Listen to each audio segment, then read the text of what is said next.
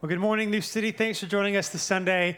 One of my favorite stories was of a successful Irish boxer who became a Christian. And then once he retired, as he grew in his faith, he became a traveling preacher of the gospel.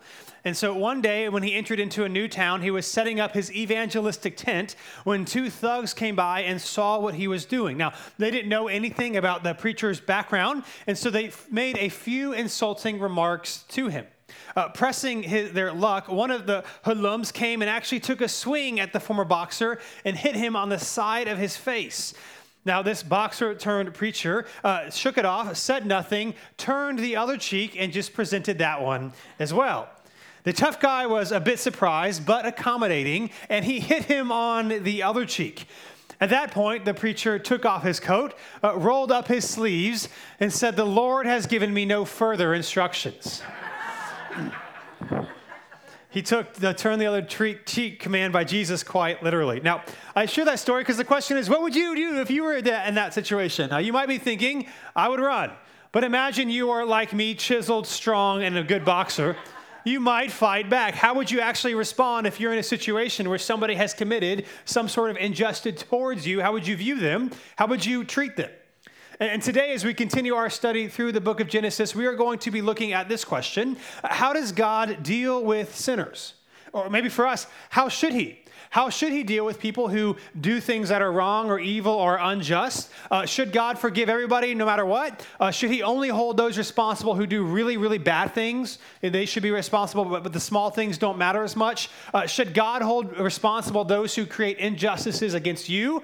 But should he let your injustices against other people slide as if they do not actually matter? If God is loving, just, kind, and great, and powerful, what should he actually do with those of us that have gone our own way or have done things that are not honoring to him or are unloving towards other people? How should God deal with sinners? That's our question this morning as we continue in the book of Genesis. And so if you have a Bible, would you go ahead and open with me to Genesis chapter 4? Or you could use your phone, or if you don't have a Bible, you can use one of those black ones in front of you. And if you do not own a Bible, you can take one of those black ones home. It is our gift to you. We are continuing our story in Genesis page 4. We won't be able to recap everything, but we've read the creation account, Adam and Eve, when God created everything good, and sin and evil entered into the world. A couple weeks ago when we left Genesis, Cain and Abel, the sons of Adam and Eve. Cain kills his brother Abel. God gives him mercy, it forgives him, protects him, but then he has to flee and he has to leave his family. And so today we're going to be focusing on some of the genealogies of the descendants of Adam and Eve. And we're continuing this question that came in chapter 3 is, who is going to be the snake crusher? The seed from the woman that God promised to one day make everything right. We are searching for this person. Who is it going to be? Obviously, it's not going to be Abel because he died. It's pretty clearly not going to be Cain because of what he has done. And so we continue to search for this person who will one day make everything right. And so we will pick up the story in chapter 4, starting in verse 17. It's going to continue with Cain after he leaves his family after murdering his brother, and it says this in verse 17. Cain knew his wife, and she conceived and bore Enoch. He built a city. He called the name of the city after the name of his son, Enoch. And so this is going to be the genealogy from Cain. The rest of chapter 4 is Cain's genealogy. In verse 18, it's going to mention a few more people in Cain's genealogy. And then in verse 19, it's going to stop and highlight one of the people from his line when it says this in verse 19. And Lamech took two wives. The name of one was Adah, and the name of the other was Zillah. So Lamech gets stopped and is highlighted here because he does something that is against the Eden ideal. He takes two wives, right? Instead of a man and a woman coming together, becoming one flesh, Lamech now takes two wives. And then the story continues, names a few other people in the genealogy of Cain, and then goes back to Lamech and shows us something else that he does wrong when it says this in verse 23. So if you look down to verse 23, it says this. Lamech said to his wives, Adah and Zillah, "Hear my voice, you wives of Lamech. Listen to what I say. I have killed a man for wounding me, a young man for striking me. If Cain's revenge is sevenfold, then Lamech's is 77-fold. So if you remember, Cain kills Abel, and God gives him some sort of physical marker. It says, if anyone kills you, there will be vengeance times 7, pretty much protecting Cain from anybody killing him. And then Lamech is on the scene, does something similar to Cain does, and he's kind of boasting about it, saying, if Cain was spared, I should absolutely be spared as well. And so what we see happening is while the multiplication of humans in society is happening, it is also overshadowed by sin. So not only does Lamech take 2 wives, but he boasts about killing somebody. And so while these verses highlight the advancements in humanity, so in verse 21, it talks about instruments being created. In verse 22, it talks about humans beginning to use tools. This also seems to be, or could be, the marking of the beginning of battle between humans. That they start to fight and kill and destroy and try to gain the upper hand on one another.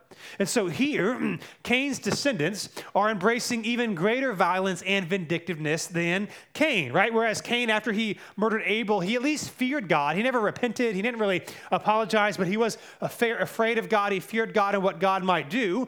Here, Lamech is essentially saying he should be even safer than Cain. Right, this is what 77 times mean. It's like perfection multiplied. This is why in the Gospels, when Jesus says, how much should you forgive someone? He says 77 times. He's not saying forgive up to 77 times and be done. It's this idea of excess, that you have this posture of forgiveness.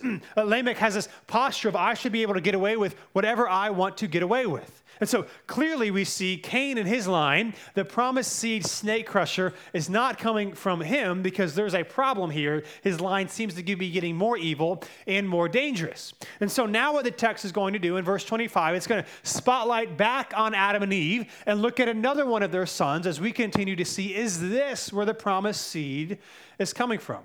So if you read with me in verse 25, here's how it continues of chapter 4. And Adam knew his wife again, and she bore a son and called his name Seth. For she said, God has appointed for me another offspring instead of Abel, for Cain killed him. To Seth also a son was born, and he called his name Enosh. At that time, people began to call on the name of the Lord. So the rest of the end of chapter 4, or the second half of chapter 4, is 7 generations coming from Cain. And then the story shifts back to Adam and Eve, to a birth of another son named Seth, who was born sometime after Abel was murdered.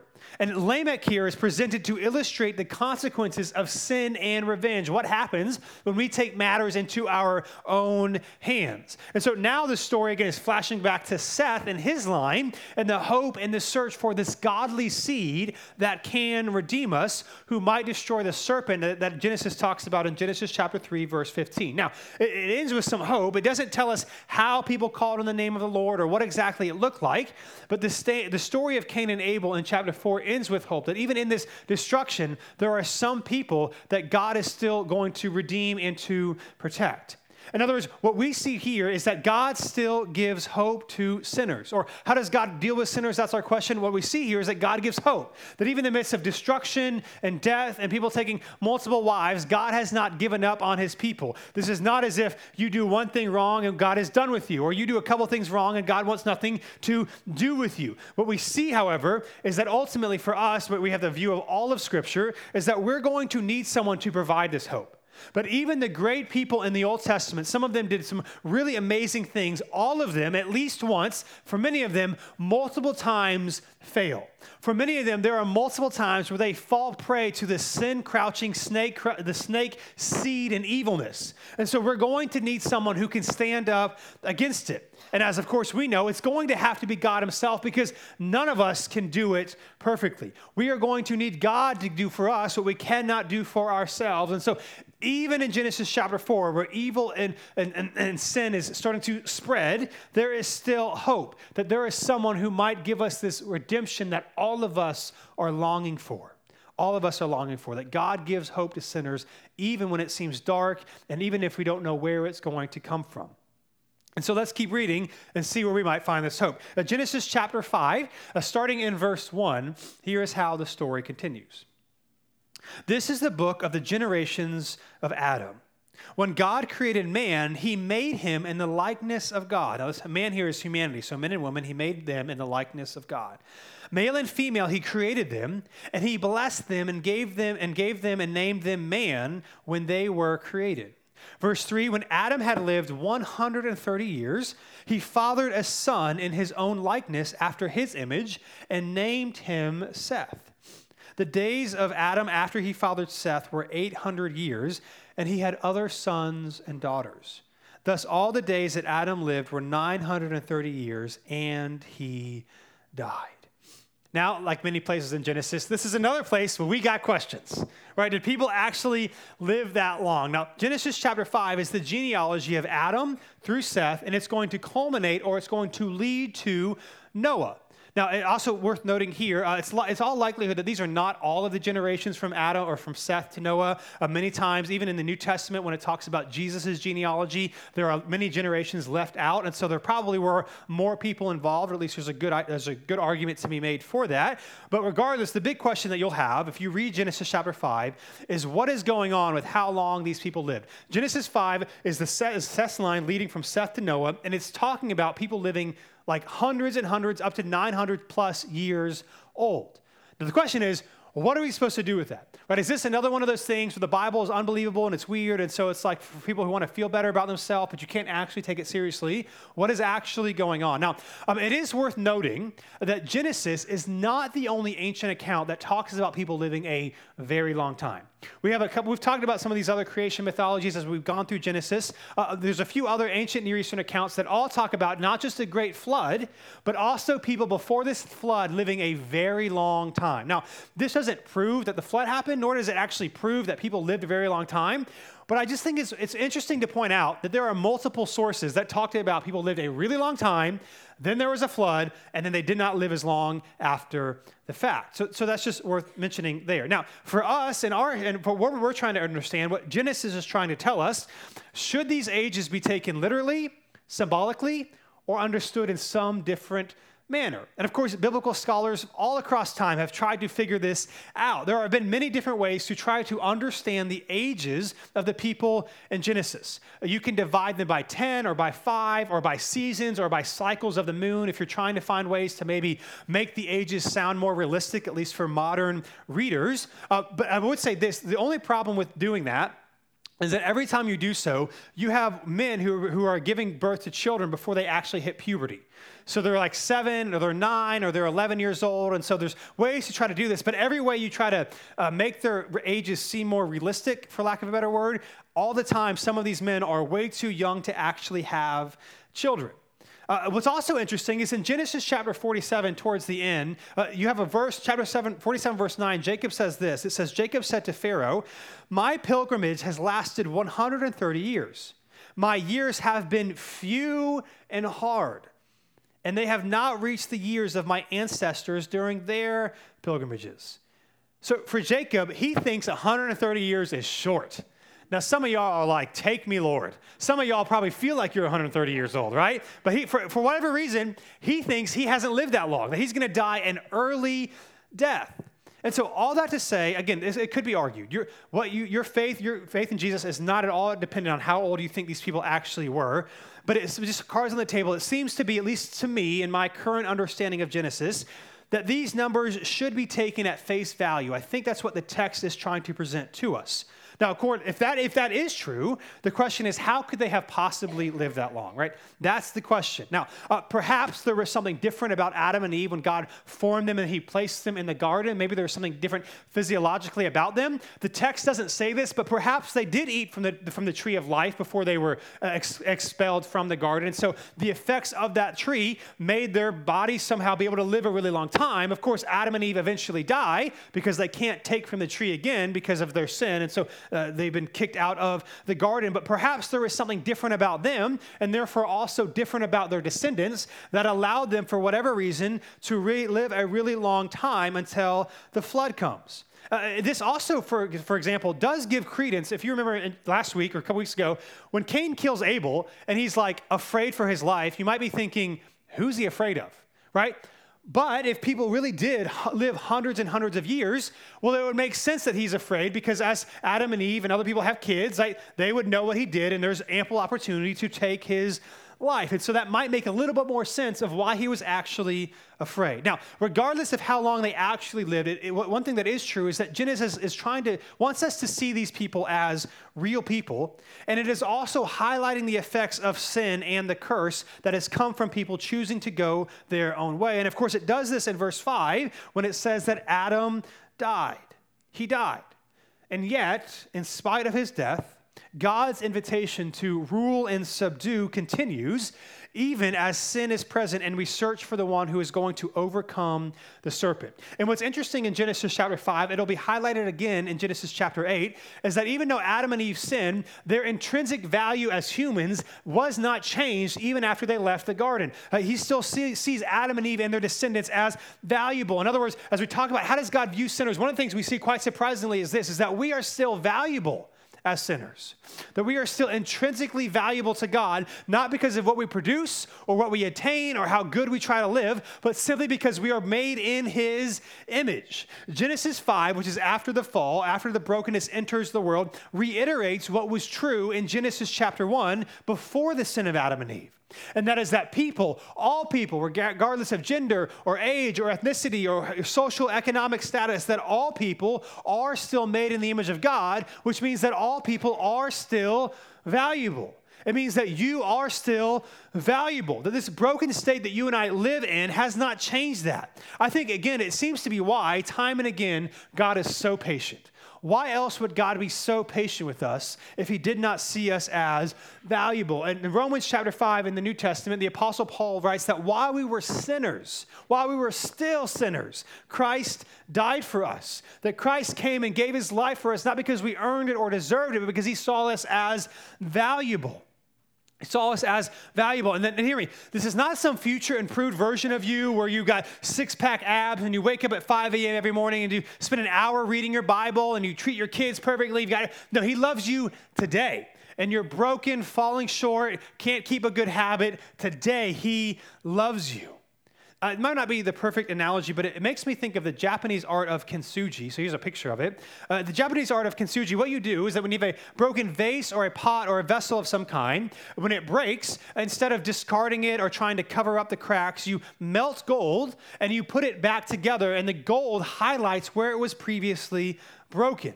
Right? And in fact, it treats the breakage and the repair as a part of the history of an object rather as something to disguise. And I'm not saying this is a perfect analogy to what Jesus does, but I think this shows what Jesus does, that he takes what is broken and he makes it new. And so for those of us that are followers of Christ, instead of pretending that we have no issues, pretending that we are not broken, pretending that we've never screwed up, God then uses our pain and our restoration to give hope and healing to others. As we say often here at New City Church, if you are in Christ, you have nothing to prove and no one to impress. And so your warts, scars, and brokenness and all can be exposed because God has redeemed it and you are still valuable. Your history does not kick you out of God's plan, but it brings you a part of it so that you can bring hope and healing to people who have done things or had very same experiences to you. You are still valuable, even in your sin, because God has created all of us in his image. Even as sin is spreading over the world, he still loves his people. And so let's keep reading. We'll scroll down to, or look down to verse 21 of chapter 5. So chapter 5, again, it's listing other people. They're living a really long time in the genealogy from Seth. And then it says this in verse 21. When Enoch had lived 65 years, he fathered Methuselah. Enoch walked with God after he fathered Methuselah 300 years and had other sons and daughters. Thus, all the days of Enoch were 365 years.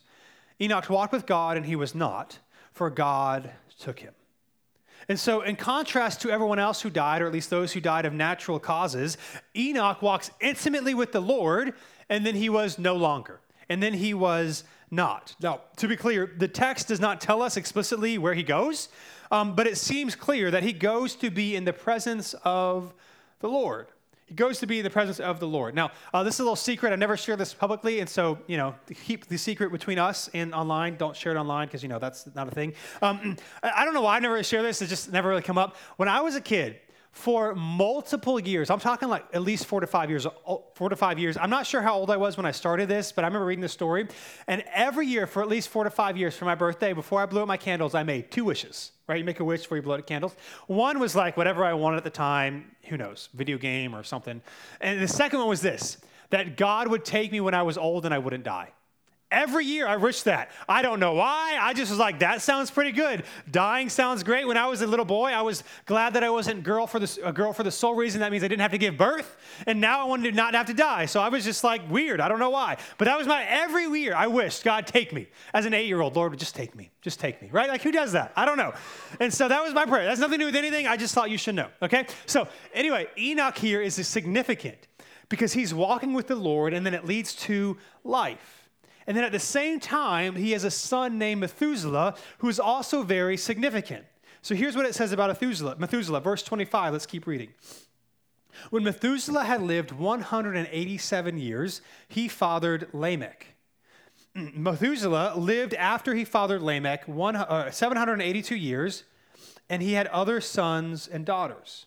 Thus, all the days of Methuselah were 969 years, and he died.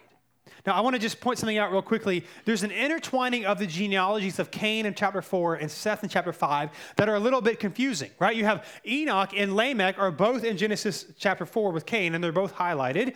And in Genesis 5, you have Enoch and Lamech, again, both highlighted, line of Seth. Now, I think these are supposed to be read as 2 separate people, but there's a whole rabbit trail we won't get down here. But what seems to be happening is that there's this intertwining of blessing and curse as humanity spreads, and that sometimes it's hard to tell the difference between good and bad and what's actually going on. That even as you read the genealogies, you get confused. Wait, who's Enoch? Who's Lamech? What's actually going on there?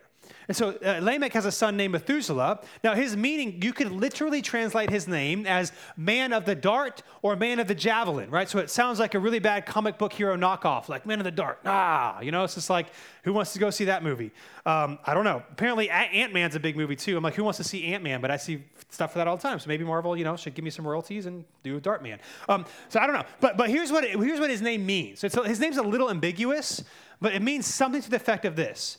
When he dies, judgment. Or when he dies, it shall be sent. Or after him, death. That's what Methuselah means. And so you have Enoch, whose righteous walks with the Lord and is no more. You have Methuselah, who is the longest living man in the pre-flood era, at least in the Genesis account of how everyone lives. He lives longer than anyone else, which again is in contrast to his dad, who was taken up much sooner, which seems to be showing that being with the Lord is even better than living a long life. Even in Genesis, it's telling us this, that being with the Lord is better than anything you and I can experience here.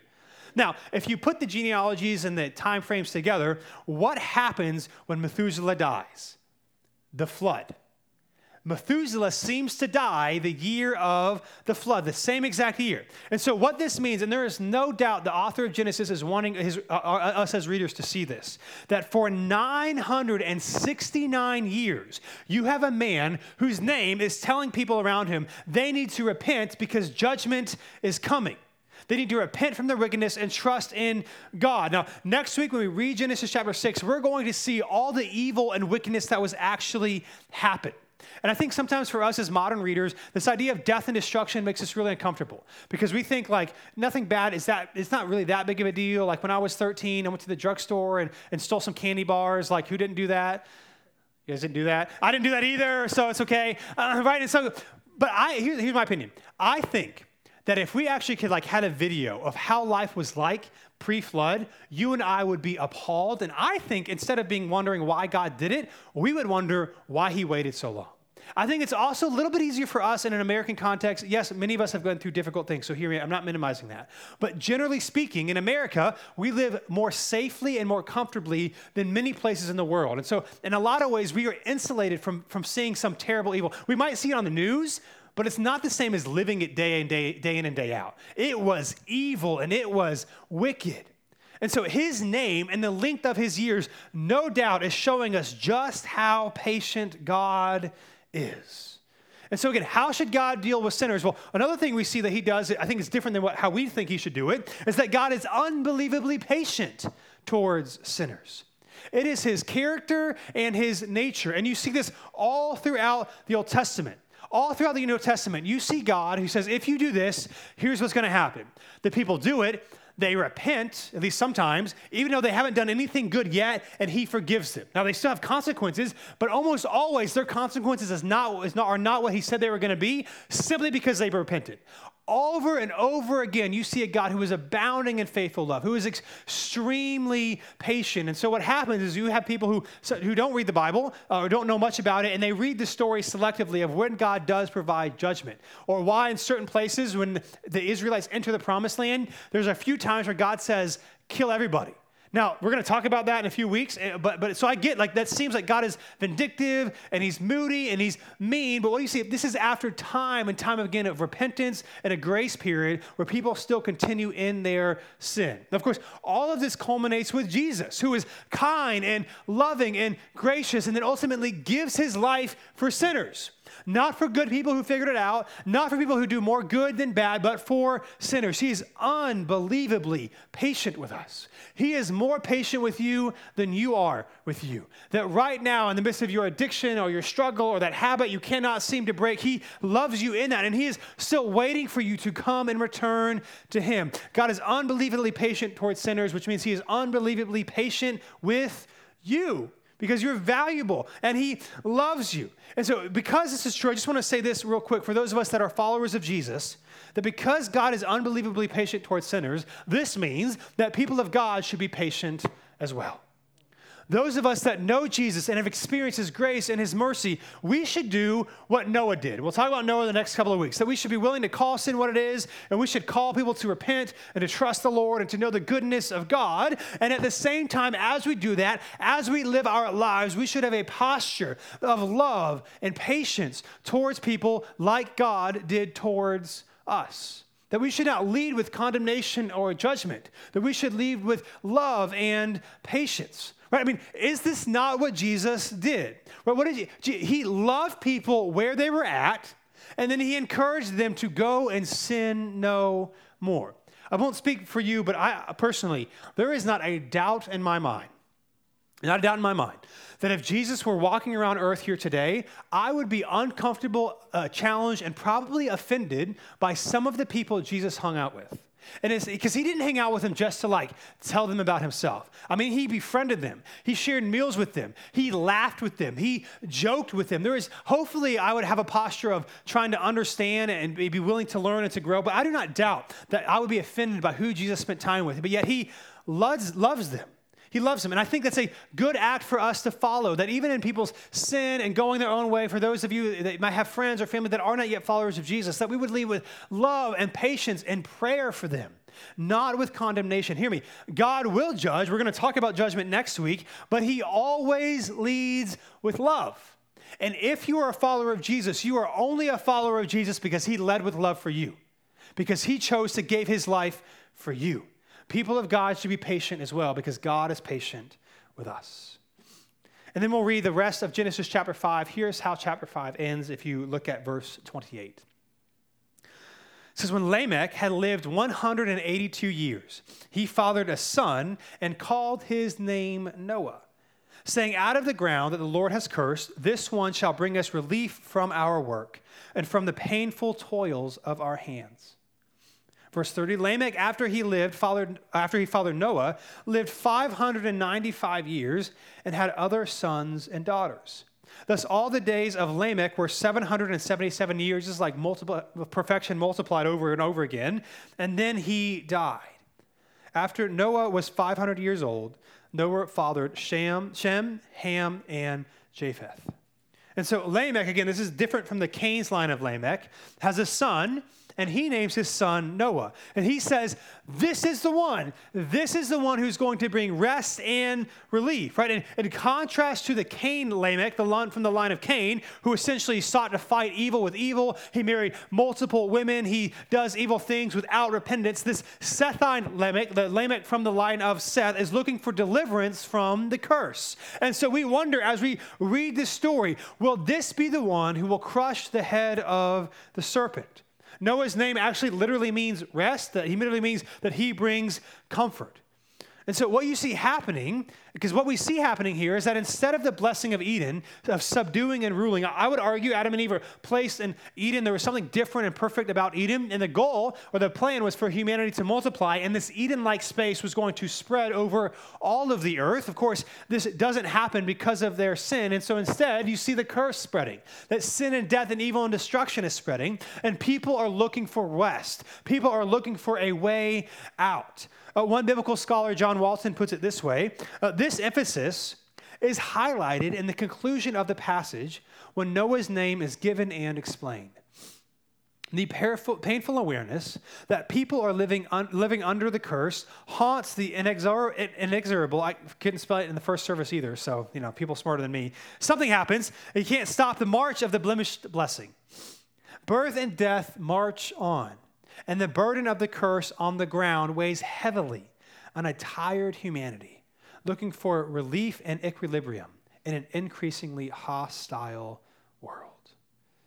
In other words, the hope that is being longed for here and the hope that we see ultimately fulfilled in Jesus is this, is that God brings rest to sinners. That's how he deals with us.